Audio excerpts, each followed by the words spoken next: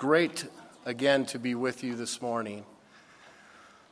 This morning I'd like you to turn in your Bibles to Matthew chapter 5, page 1114 if you're using a Bible under the seat in front of you. This morning we're beginning a verse-by-verse study through the Sermon on the Mount in a series that I'm calling Kingdom People. So Matthew chapters 5 through 7, that's going to be our text for the next several weeks here on Sunday morning. So go ahead and put a bookmark there in Matthew chapter 5.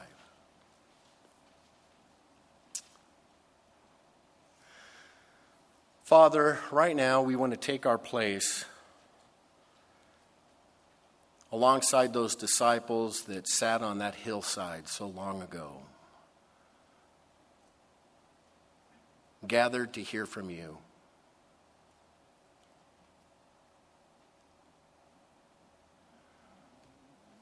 Lord, teach us, instruct us, feed us. We are the sheep of your pasture. We're the students, you're the teacher. You're the master, we're the servants. Open our understanding to these important truths, I pray. In Jesus' name, amen. Amen. The Sermon on the Mount. The greatest sermon ever preached by the greatest preacher who ever preached. This is a sermon from our Lord, Jesus Christ, our shepherd, the head of the church. We are so blessed to have this sermon recorded for us in the Gospel of Matthew. A sermon direct from the lips of Jesus himself. Let's start with the context in which Jesus gave this sermon. Look at verse 1 of Matthew chapter 5. It says, "And seeing the multitudes, he, Jesus, went up on a mountain.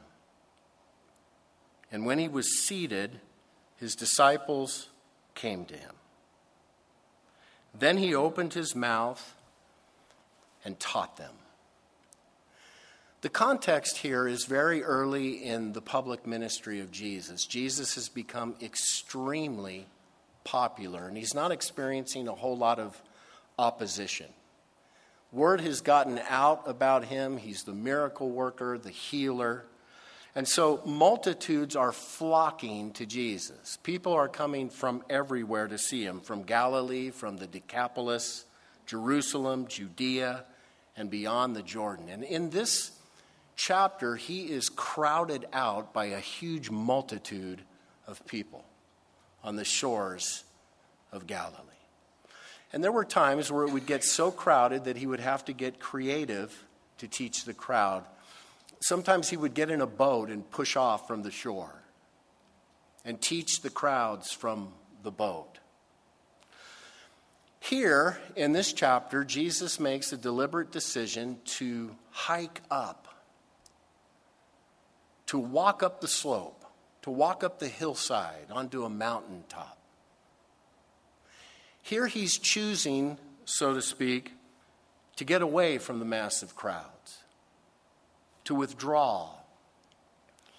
Here he's wanting to give a formal teaching. Here he's wanting to teach disciples, men and women who have much more than just a casual interest in him. He's wanting to tell those people that really want to enter in and become his people how to live. And so he goes up onto the hillside, and the disciples, those who want more, follow him up. Now, there were way more than just 12 disciples that followed him. At this point, there were hundreds of men and women who wanted to be disciples, who considered themselves to be disciples. And so you still got a very large crowd that made that trip up there. So he gets up there, the disciples show up, and the text tells us that when he was seated, he began to teach. Now that's a very important detail This is formal. When the rabbi took a seat, church started. The expert was going to give his sermon. And so sort of picture this in your mind, this natural amphitheater. There's a whole group there, and Jesus takes a seat. And there's a hush. It's like you're in an outdoor synagogue. Now, this sermon would sort of become the standard sermon that Jesus would preach throughout his public ministry over the next 3 years. He would take this sermon on the road. In fact, when it says he opened his mouth and taught them, the tense of the language means that this was something he would continue to do. So this wasn't a one-time deal when he gave this sermon. He would give it as he traveled about. You know, back then they couldn't video messages or get audio recordings. Boy, wouldn't you have loved to stream that sermon? So he had to take it with him, and he shared it, and he repeated it in different ways and variations, no doubt, over the next 3 years. And it is most likely that when Jesus taught, he would teach for hours. He had a lot of material to share. Now, if you read through this sermon in these 3 chapters out loud, you can do so in about 10 minutes. There is no doubt that Jesus spoke longer than 10 minutes. So it's acknowledged by most Bible scholars that under the inspiration of the Holy Spirit, Matthew records a condensed, compacted version. And so I want you to just think about that for a moment. We're about to read a sermon that is the compacted, congealed, theological teaching of Jesus Christ. The core essence of what Christ wanted his people to know. Distilled all down so that we can easily understand it. Boy, that should get your heart going. This is holy territory in the Scripture. The core of Christ's teaching. And your heart should also get to thumping when you consider what the theme of this sermon was. This sermon has been called, rightly, I believe, by many people, as the manifesto of King Jesus. This is Jesus speaking about his kingdom and the people in his kingdom. He uses the word kingdom 9 times in this sermon. So Jesus the King has come. Jesus the Messiah has come. He's withdrawn up onto a private place. He's establishing his kingdom. The kingdom of God, the kingdom of heaven. And in this sermon, he talks about how you get in that kingdom. And how you're to behave when you're in that kingdom. What are his people in the kingdom like? How do people in his kingdom relate to this world? How do people in his kingdom worship? What are the morals of people in his kingdom? What does he expect? How do people in his kingdom relate to worldly wealth? Please understand that this is Christ's core teaching describing his kingdom people. Here it is, all laid out from the mouth of Jesus Christ himself. This is so important. You know, if you're a born-again Christian, you're a part of his kingdom. Did you know that? You're in his kingdom. You should be absolutely living this sermon out. All these characteristics, all these things that we're going to be studying over the next several weeks should describe every one of us as kingdom people. And by the way, let me just give you a heads up. This is a convicting sermon. The kingdom of Christ is nothing like the kingdom of this world. The kingdom of Christ is nothing like contemporary culture. They are directly opposite. If you're going to take your place in the kingdom of Christ, you're going to live differently. In fact, you're going to be a member of the ultimate revolutionary countercultural movement. The kingdom of light as opposed to the kingdom of darkness. That's how stark the contrast is. So, with that context, let's begin the sermon. Look at verse 1. Again, and seeing the multitudes, he went up on a mountain, and when he was seated, his disciples came to him. Then he opened his mouth and taught them, saying, Blessed are the poor in spirit, for theirs is the kingdom of heaven. Blessed are those who mourn, for they shall be comforted. So most of you are familiar with how this sermon begins. 8 verses, blessed are. We know these as the Beatitudes. Blessed, the poor in spirit. Blessed are those who mourn. Blessed are the meek, the merciful, the pure in heart, etc., etc. He starts off by saying, who are the blessed ones? Who are the most blessed people? Now, there are many that are very quick to point out that this word blessed can mean happiness. In fact, there's some English translations of the Bible that read, oh, how happy are the poor in spirit. And that's true. This word can be translated happiness. But please, this is not Christ's 8-step program to the constant feeling of happiness. Do not read this as Jesus is giving his secrets to perpetual feelings of happiness. If you get these steps down, then you'll never be sad or anxious or troubled again. Jesus isn't saying, I have a happy club and I want you to join it. I agree with Kent Hughes, who says, this word blessed is a positive judgment by God on the individual. That means one has found approval. When God blesses us, he approves us. Blessedness indicates the smile of God upon your life. That you have become a man or a woman pleasing to him. You're under his favor. This is where we find true happiness. When we find ourselves approved and blessed by God, I'll tell you what, that's when you're really happy.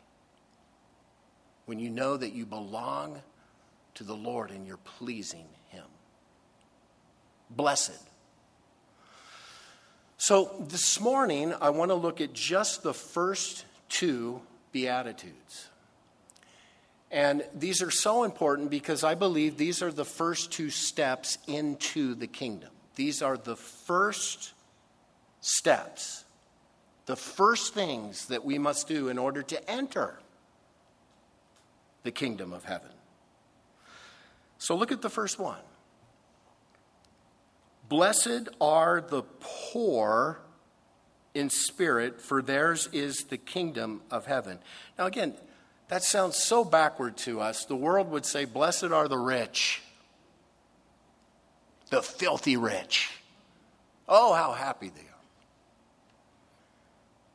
Jesus says, blessed are the poor. Now, there are a couple of words that are translated poor in the Greek New Testament. There's a couple of Greek words. There's a word penies. And this is speaking of working class people, people who work hard just to make ends meet, people that don't have a whole lot of disposable income. They just barely make it. The working poor of society. There's that term. Then there's the Greek word tokos. And this word speaks of abject poverty, complete and utter destitution. This speaks of a person who has nothing, no resources, and without any ability to get any resources. It comes from a root word, which means to cover, to crouch, to cringe, someone who crouches about wretchedly, begging. It speaks of the beggar, the homeless man on the street, crouched over, covered, embarrassed, handout. The beggarly poor.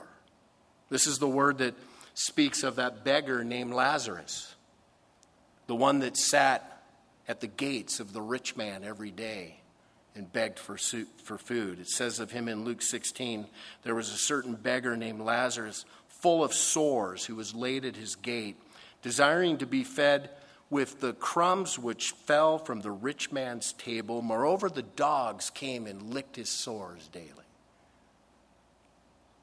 That's the word that Jesus uses.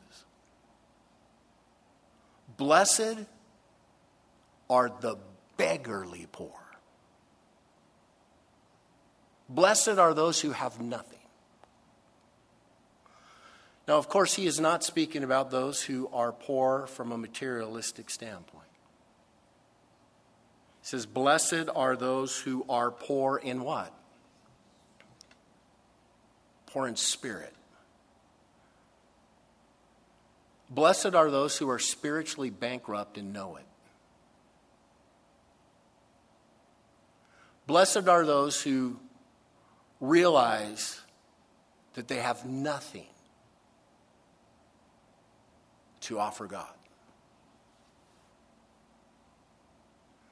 Blessed is the person who has an acute, painful awareness and admission that he is utterly sinful and without moral virtues adequate to commend him to God. John Wesley said of the poor in spirit, he has a deep sense of the loathsome leprosy of sin which he brought with him from his mother's womb, which overspreads his whole soul and totally corrupts every power and faculty thereof.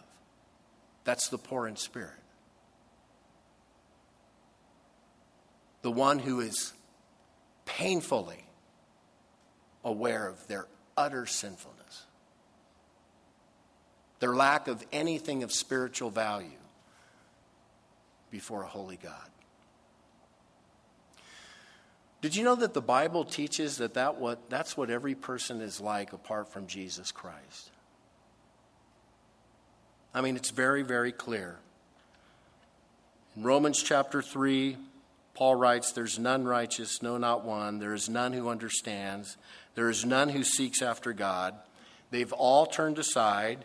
They have together become unprofitable. There is none who does good, no, not one. Their throat is an open tomb. With their lungs they've practiced deceit. The poison of asps is under their lips, whose mouth is full of cursing and bitterness. Their feet are swift to shed blood. Destruction and misery are in their ways, and the way of peace they have not known. Isaiah 53, we all like sheep have gone astray.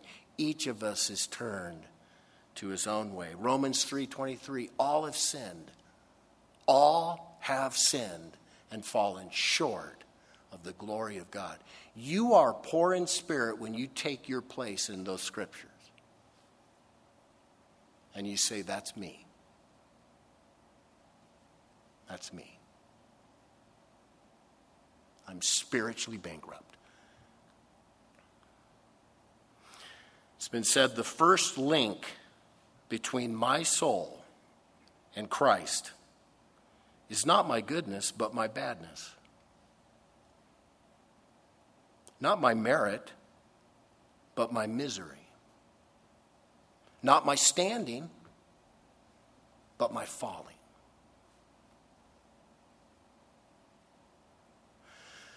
Now, why are the poor in spirit blessed?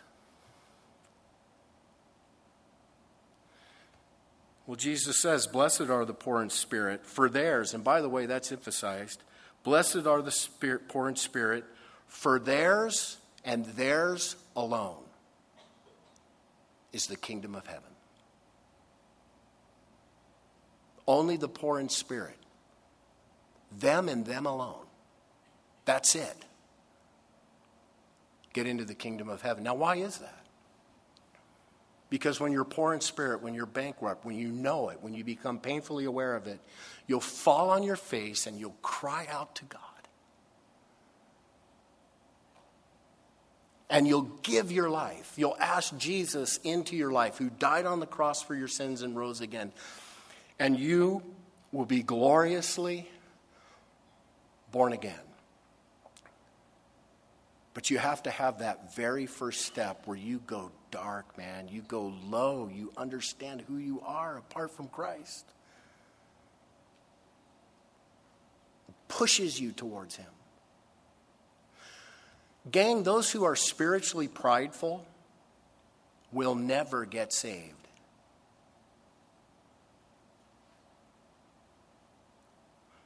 The religious leaders in the days of Jesus Christ were the most religious people on planet Earth. Some of the most religious people in all of history. They were not saved.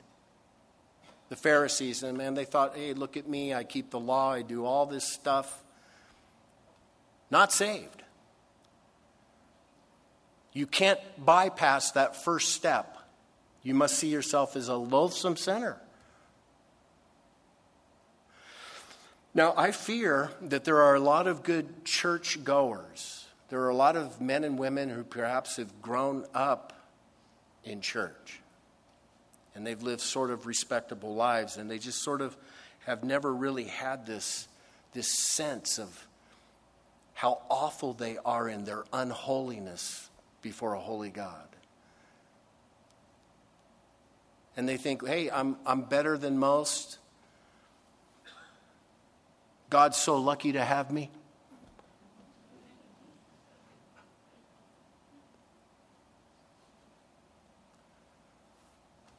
I fear for a lot of people who have grown up in the church where it's sort of just become old hat. And they've never had that moment of realizing how desperately they need Christ personally. Have you had that moment? Have you been poor in spirit? Do you realize? And don't compare yourself to anyone else. Compare yourself to the righteous standards of God, and by those righteous standards, we are sinners. You know, there was a church at a place called Laodicea, beautiful church that got started in the first century of church history. And it grew, and it became this awesome, bigger church. But later on, Jesus had to write a letter to that church because that local church got off track. Listen to these words that Jesus said to them. Because you say, I am rich, have become wealthy, and have need of nothing, and do not know that you are wretched, miserable, poor, blind, and naked. I counsel you to buy from me gold refined in the fire, that you may be rich, and white garments, that you may be clothed, that the shame of your nakedness may not be revealed. See, it's real easy to be a part of church and think, wow. But we have to have that understanding that we're wretched, naked, blind, poor. You could put the first beatitude in a positive way. This is what Jesus is saying. Those who acknowledge themselves as spiritually bankrupt enter the kingdom of heaven. If you've never acknowledged yourself as spiritually bankrupt, never seen yourself having that need, first step, Look at the second beatitude in verse 4, very closely related. Jesus says, "Blessed are those who mourn, for they shall be comforted." Now again, this is so backwards. The world would say, "Blessed are those who laugh. Blessed are those that are always just having this awesome time." Jesus says, "Blessed are those who mourn." And he uses the strongest word in the Greek language for mourning. There are many Greek words that you could translate in cry, weep, mourn. Jesus uses the very strongest one. This is the word that speaks of wailing that takes place at a funeral service or at a graveside as people mourn their loved ones. This is the strongest human grief possible. What are you to mourn for in order for you to get into the kingdom? Well, you're to mourn for your sin. You're to wail because of your spiritual bankruptcy before God. The first beatitude, "Blessed are the poor in spirit," is primarily intellectual. Those who understand that they are spiritual beggars are blessed. The second beatitude, "Blessed are those who mourn," is its emotional counterpart.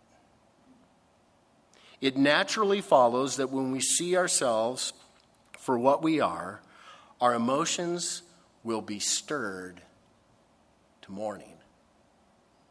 You're to mourn over your sinful state. These are not pretend tears. These are not conjured up tears. This is a mourning that comes from the very pit of your soul. You say, "Well, that would be a tough day." Yeah, it would be a tough day, but it would also be the greatest day in your life. It's a great day when you are truly confronted with your individual sins, when you refuse to rationalize them, when you call sin, sin. And it's the greatest of all days yet when in horror and desolation over your sin and sins, you weep. You mourn. You wail.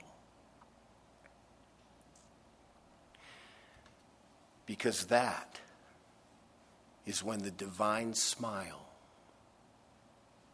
begins to break over your life. Blessed are those who mourn. Why?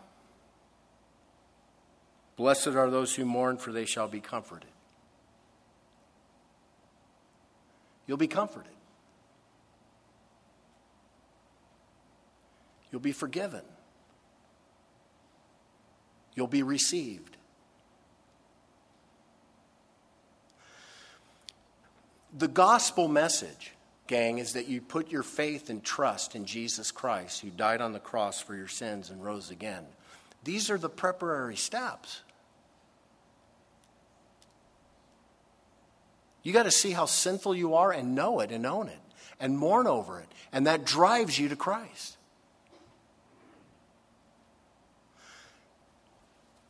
And Jesus himself will comfort you. Psalm 51 verse 17, "The sacrifices of God are a broken spirit, a broken and a contrite heart. These, O God, you will not despise." Psalm 34:18, "The Lord is near to those who have a broken heart and saves such as have a contrite spirit." Now, if you're prideful and you think you're just fine and dandy, better than most, good churchgoer,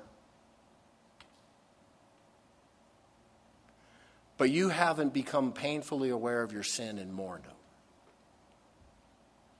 there's trouble. Has that miracle happened in you? Have you taken those first two steps? Jesus told a marvelous parable which gives us a great illustration of this. In Luke chapter 18, He says, 2 men went up to the temple to pray. One was a Pharisee and the other was a tax collector. The Pharisee stood and prayed thus with himself, God, I thank you that I'm not like other men, extortioners, unjust, adulterers, or even as this tax collector standing over there. I fast twice a week. I give tithes of all that I possess.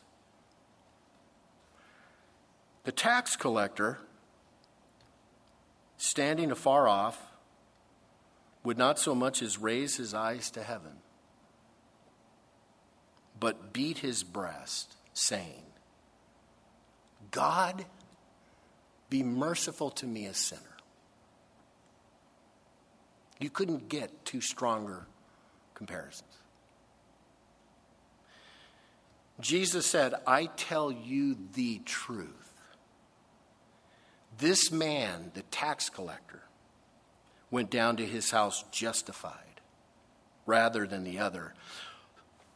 For everyone who exalts himself will be humbled, and he who humbles himself will be exalted. There is no other way into the kingdom of heaven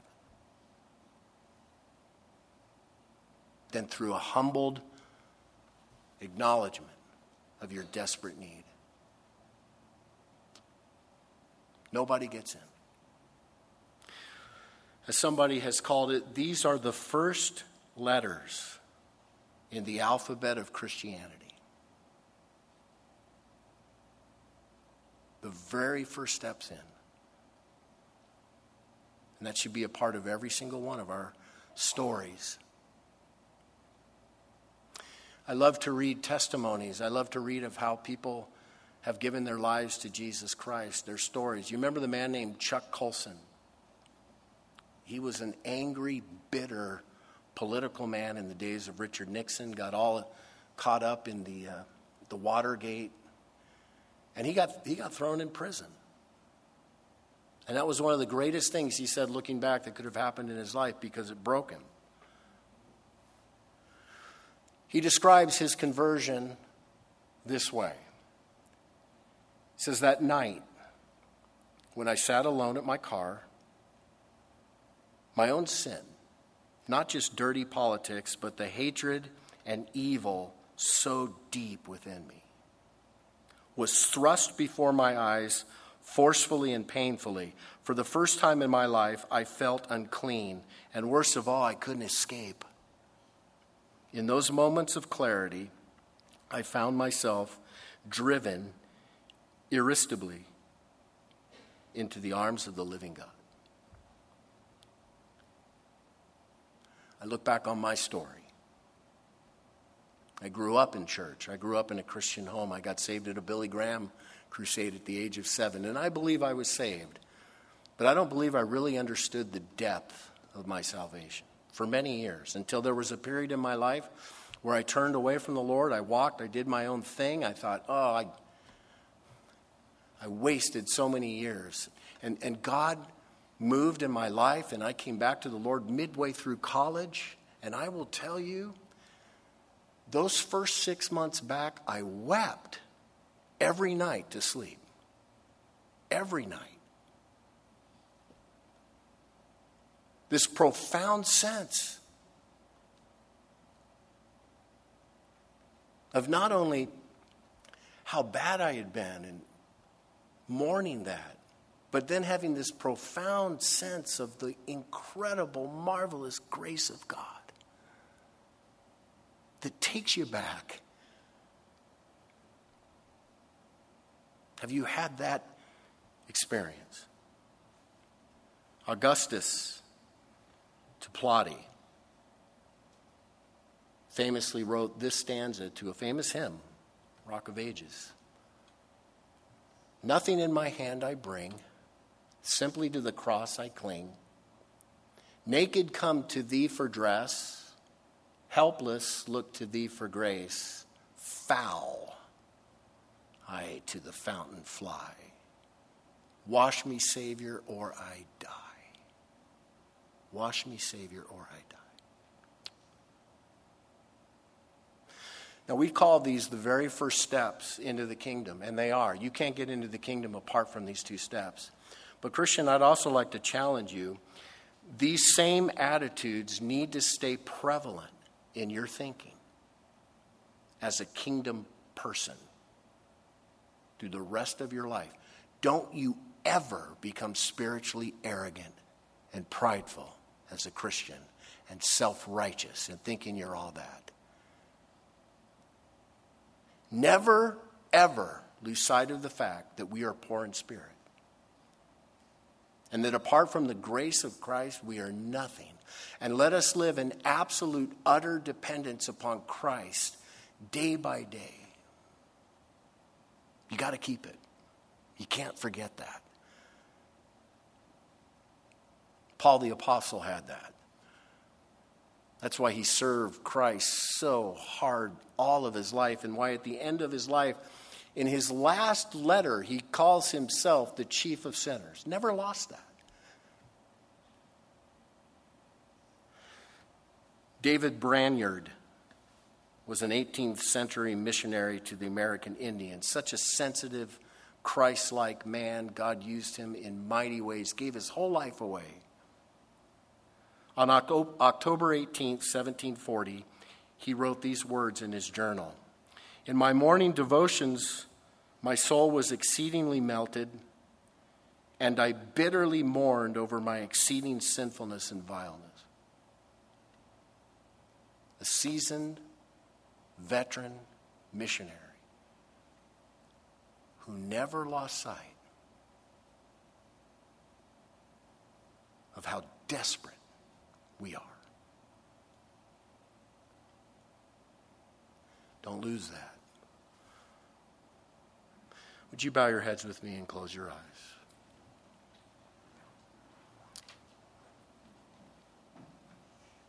Lord, we thank you for your grace. We thank you for your grace. We are nothing without your grace.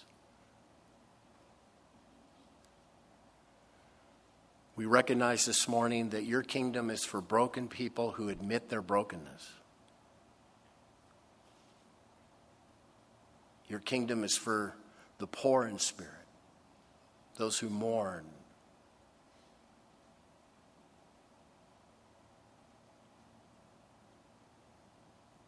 And Father, I pray that as your people, we'd keep that. That would be built into the way we live.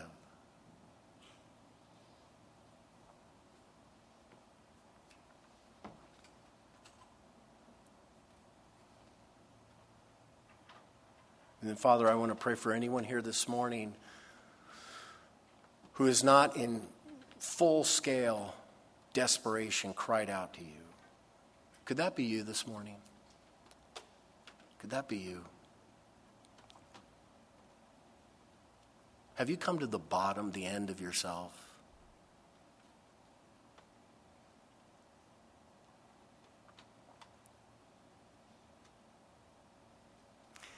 Have you taken that really good look in the mirror, into the heart mirror, and seen how desperately you need to be forgiven and cleaned up?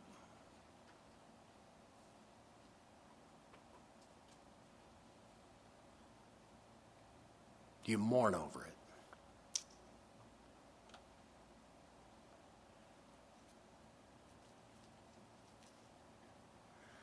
Perhaps the Lord has opened your eyes to that, and you're ready right now to receive Christ Jesus as your Lord, to throw yourself at the mercy and grace of God through faith in Jesus Christ. He died on that cross for all of your sins. You can become born again, a child in his family.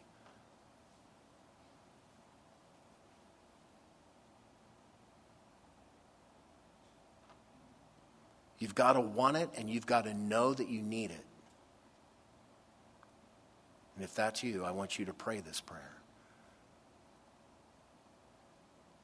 Lord Jesus, I need you desperately. I need to be forgiven. I need to become completely, utterly dependent upon you. I admit my sinfulness, nothing good in me.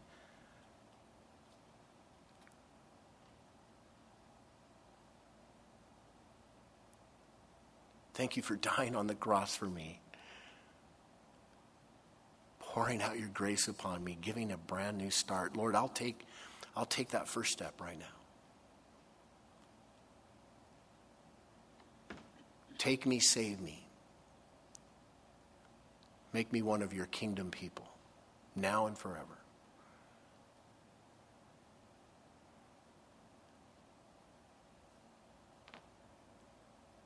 In Jesus' name, amen.